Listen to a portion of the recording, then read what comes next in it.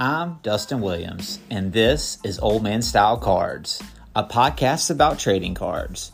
I started in the hobby in 1987 and just jumped back in.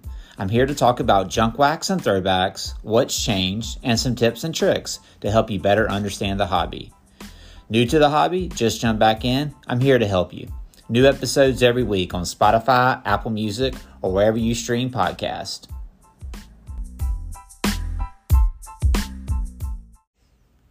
Hey everybody, it's Dustin Williams, and welcome to episode 2 of the Old Man Style Cards podcast.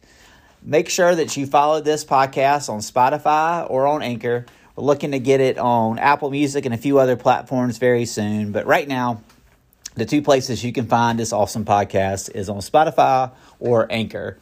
Today's episode is going to focus a little bit around trade nights, card shows, and engagement in the hobby. So we're going to break down those 3 topics in today's podcast. And again, thank you for joining. And let's go ahead and jump right in. So I'm going to start with trade nights. So I'm going to start with trade nights. But before I jump into trade nights, let's start with just the purity of trading cards, because this is Old Man Style Cards podcast. And so everybody that's listening, you probably remember trading cards and just the fun of just trading a card with someone. And so I really think in my childhood and growing up and just being in the hobby, there's probably no greater memory than just trading a baseball card or a basketball card or any card with a friend or someone that maybe you didn't know that well, but just trading a card with someone.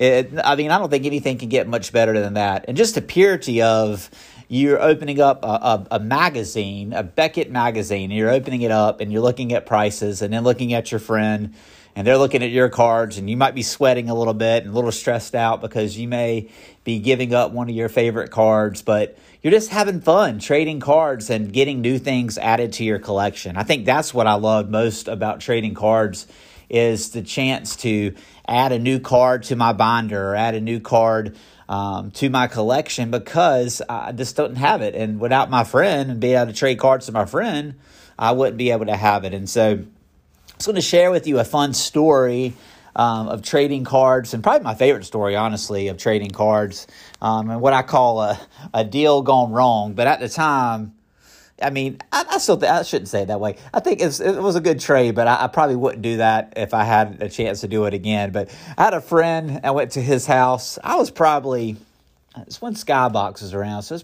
probably 11 years old when this trade went down. But I went to a friend's house, and he had, I remember seeing it the last time I went to his house, but he had a 1983 Fleer Ryne Sandberg, and that was his rookie card. And I love Ryne Sandberg.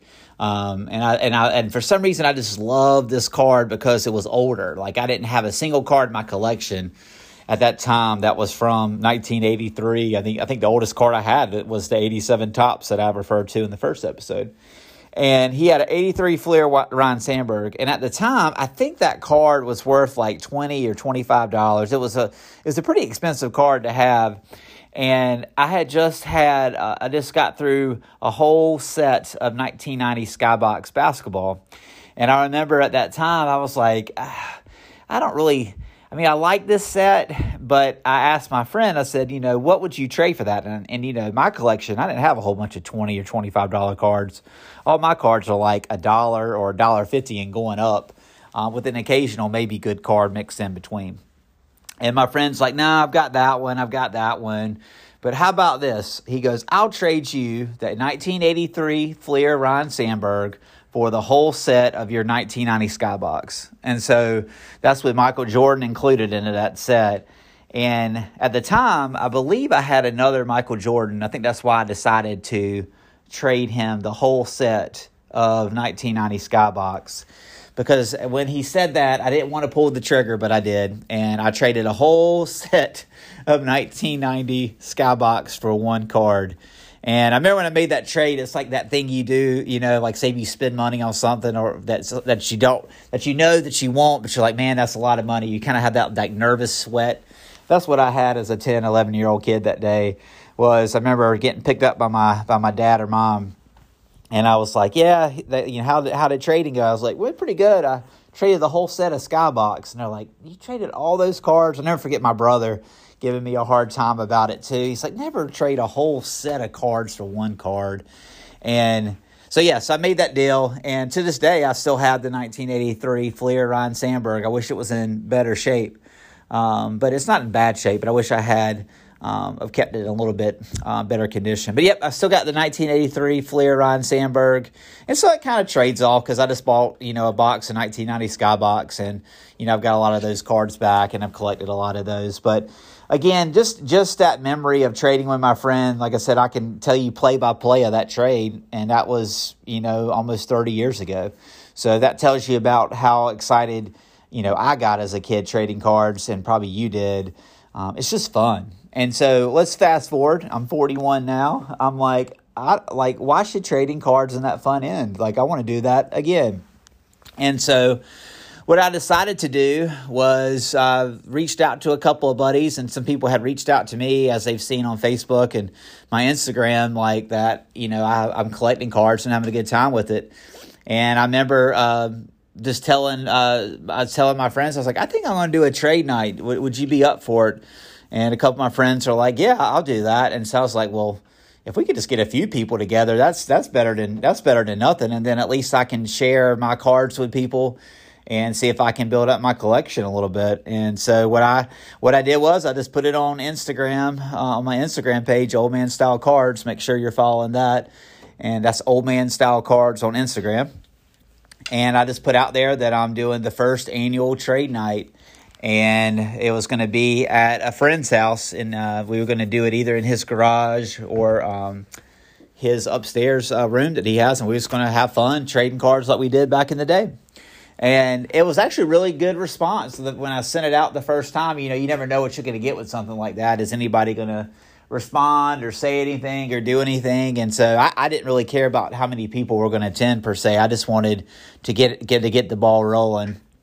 And so my friend Delane Hayes decided that he was going to help me out. And he said, yeah, let's just use my house. We were going to use, I think, like his garage, but we just used his house and put it out there. And on our first trade night, we had, we had about 4 dads show up. And we had Delane's son was there. And we also had my buddy Chad and his son were there. And so we actually had 2 kids there and 4 or 5 of us adults that were there. Just looking at cards, having fun. My friend Delane had an old box of cards that we opened there, and just had fun just talking about, cards and the memories that we're doing like this on this podcast, and having fun just going down memory lane, talking about, our favorite players, things like that. We were looking at some folks' cards, and I was giving some tips on what I think that card would grade at, or where you can get them graded and things like that, and the centering of a card. It's good to even have another set of eyes on a card when you think, oh yeah, I think this would be worth it as a 10 or a 9. Like, it's good to have another set of eyes on a card like that. And so we just had a great time. We had some pizza and just went old school, eating pizza, looking at cards, and having fun on a Saturday night. And I joke with people that a trade night is like a bunco night, or a night where, girls get together with Tupperware or jewelry or whatever. This is the guys' version, and girls are welcome by any means, don't get me wrong. But when I say this is Tupperware night or bunco night or what Pampered Chef or whatever those things are, this is our night to have some fun and just get away from some things. And so that's what a trade night is, and that's what I did. And then the second trade night, I was like, I want to do this again. And it just kind of hit me. Sometimes I get some of my best ideas when I'm in the shower or I'm walking around the neighborhood. And it hit me. I was like, I'm gonna talk to one of my friends. His name's Josh, and he owns a bar restaurant in downtown Garner called Shady's. And I was like, I'm just going to ask Josh to see if he would be willing to host a trade night at his bar and business that's in downtown Garner. And a couple of people couldn't make the first trade night, and he was one of them. He couldn't make it. And he said, tell me about the next one. And then we just kind of talked, and I was like, hey, yeah, let's host it at your business. And so that's what we did. For our second one, we had it at his business in downtown Garner. We just did another flyer. So some tips and things if you're looking at doing a trade night in your local community or area, a few tips I think I would like to share with you would be, one, just communicate. Usually you may post it on your Instagram or post it on your Facebook page once. I don't do that. Just post it numerous times, because a lot of people just don't see your feed. It's all about the algorithms on social media. So the more you can post, things and remind people, that's big. The second tip that I would say with marketing your trade night, if you're doing one, is to make a fun flyer. So at work right now, we use Canva. And it's a free program that you can use, and you can make cool flyers on Canva. And that's what I did, is I used Canva, that program, and made a cool flyer and did some flames on it, and just put my trade night on there. And so another tip that I would tell you is if you could find a sponsor or just find a friend like I did, like that could maybe give you a spot to host it at. So it'll be less intimidating doing it at a friend's house, and you could take more people if you did have a big crowd, is to find a place to do it at. But don't let that limit you. If you can't find a business to do your trade night at, then, like I said, there's nothing wrong with using a garage or someone's house or driveway. If you figure out how you want to do it and just have fun with it. But finding someone to sponsor it. And then another step that I took it to take this and take it to another level for the trade night that I did was finding sponsors. And so I was like, if I could do this trade night, and now that I got a place to do it at, wouldn't it be cool if I had someone sponsor the food? And so I had a local real estate agent named Nick Spindler, and Nick is with Grow Local Realty, and he sponsored the food at this card show. And then I found another sponsor, and he reached out and said, hey, I want to do your music. And so we had a DJ, and his name's Corey, and we had Corey DJ the trade night. And so the marketing and the pump up for this trade night was fun, because we had music sponsored, we had food sponsored, and we had a venue.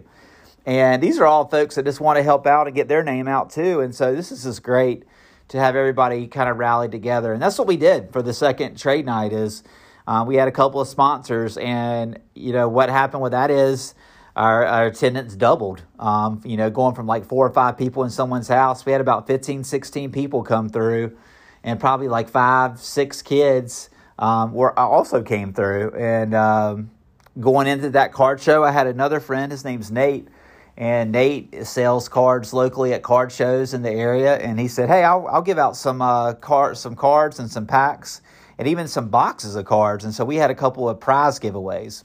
So if you're doing a trade night, definitely have, your prizes and things like that if you can. So think of ways to bring people in, and adults and kids love free cards. And so we actually ripped open some cards too during that time. But, with that trade night, definitely add in those different elements to it. And so taking it a step further after that card and trade night was over with. And we also did it on a Sunday afternoon. I know sometimes Saturdays can be busy for people playing sports. Sometimes Sundays can too. But we just did a Sunday afternoon, even though it's called a trade night. We still kept that term trade night, and we just did it on a Sunday afternoon. So it's everybody's personality. You can host it whenever you want. But the Sunday afternoon seemed to work really well when we did the last one. And so in February, I'm looking to do the third trade night. But what I decided to do was add the card show component to it.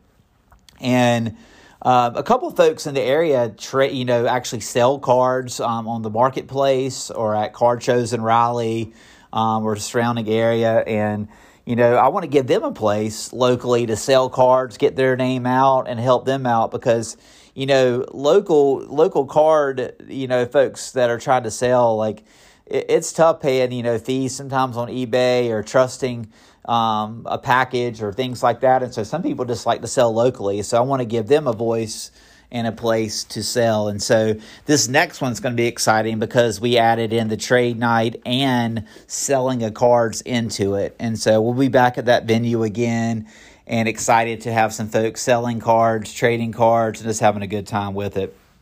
And I think that's going to provide another dynamic because, like I said, being in Garner, we're right outside of Raleigh. We never had a card show here in Garner. And so, my goal right now is to get 10 or 12 different vendors there. And even if we only get 3 or 4, it's still a success. And so I try to encourage you, if you're listening, don't get too focused on like the numbers or stopping or quitting when you're like, only 14 people showed up to the second card show. Or the card night that I just did. It's okay. Like, just take a breath and just know that what you're doing, you're not doing it, or at least you shouldn't be. You're not doing it for the numbers. You're doing it for the fun. And just that time of building relationships and having that time away just to be able to trade cards. Like, take it back to what you remember as being a kid. Like, don't get caught up in like how many people are coming or whatever like that. And you're doing it for the wrong reason. Just do it for the hobby, like that. Like you see some things people say online, like this is for the hobby. The hobby's going through a crazy recession right now, and it's going through a lot of shadiness, in my opinion. And so if you could provide that light bulb in your community to be like, hey, trading cards and cards are fun. Like, this is something that is a safe thing to do and a fun thing to do.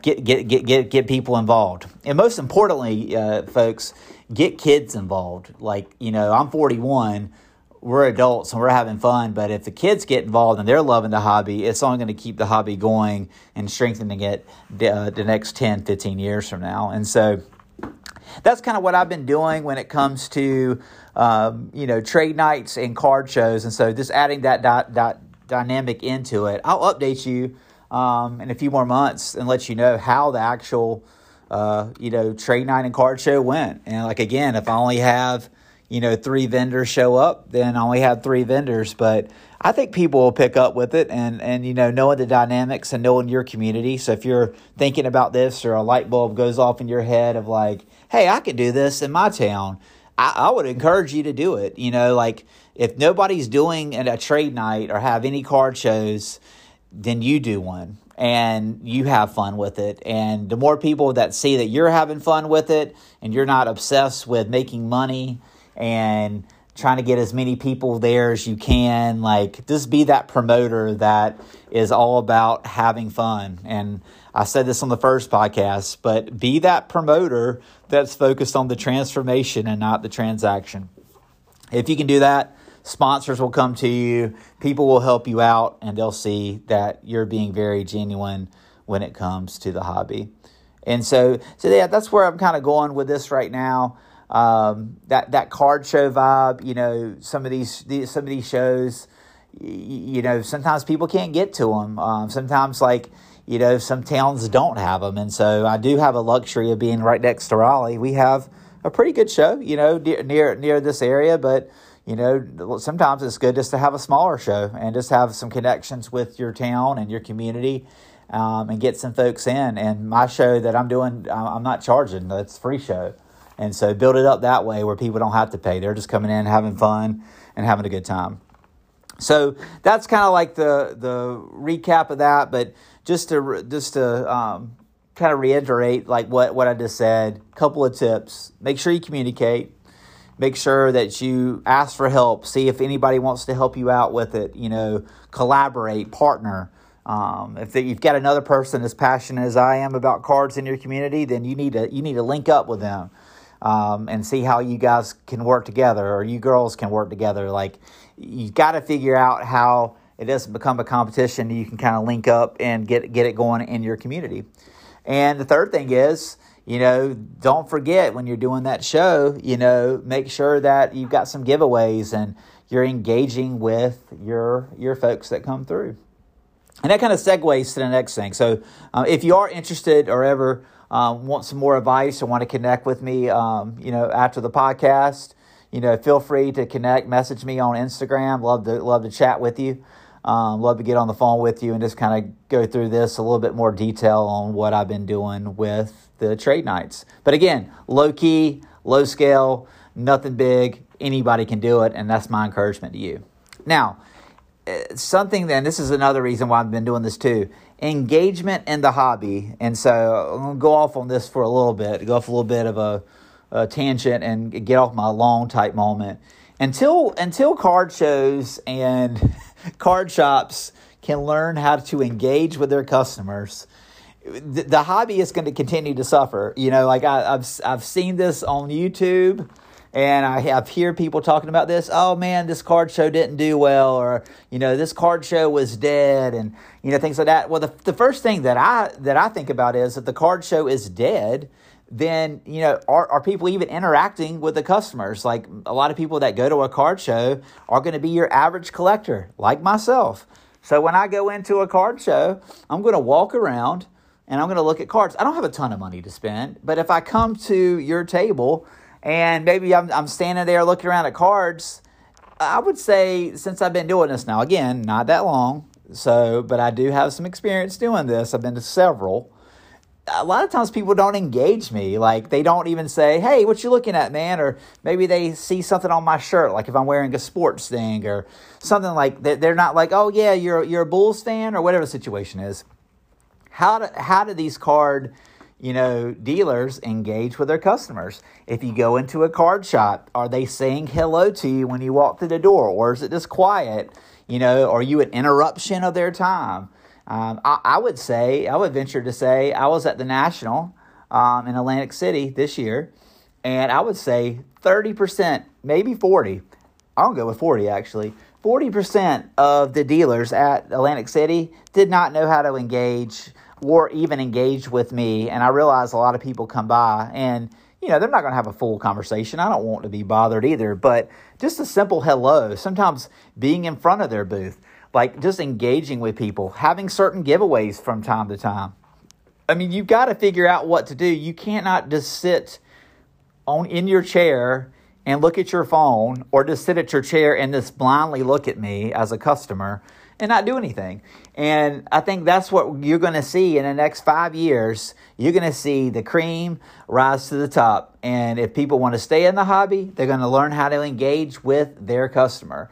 And I'm not really seeing that right now. And that's why I'm more passionate than ever right now with doing a podcast, keeping some social media content going, because I just don't understand why we're not engaging with the customers. And, if that's the case, why go to a card show?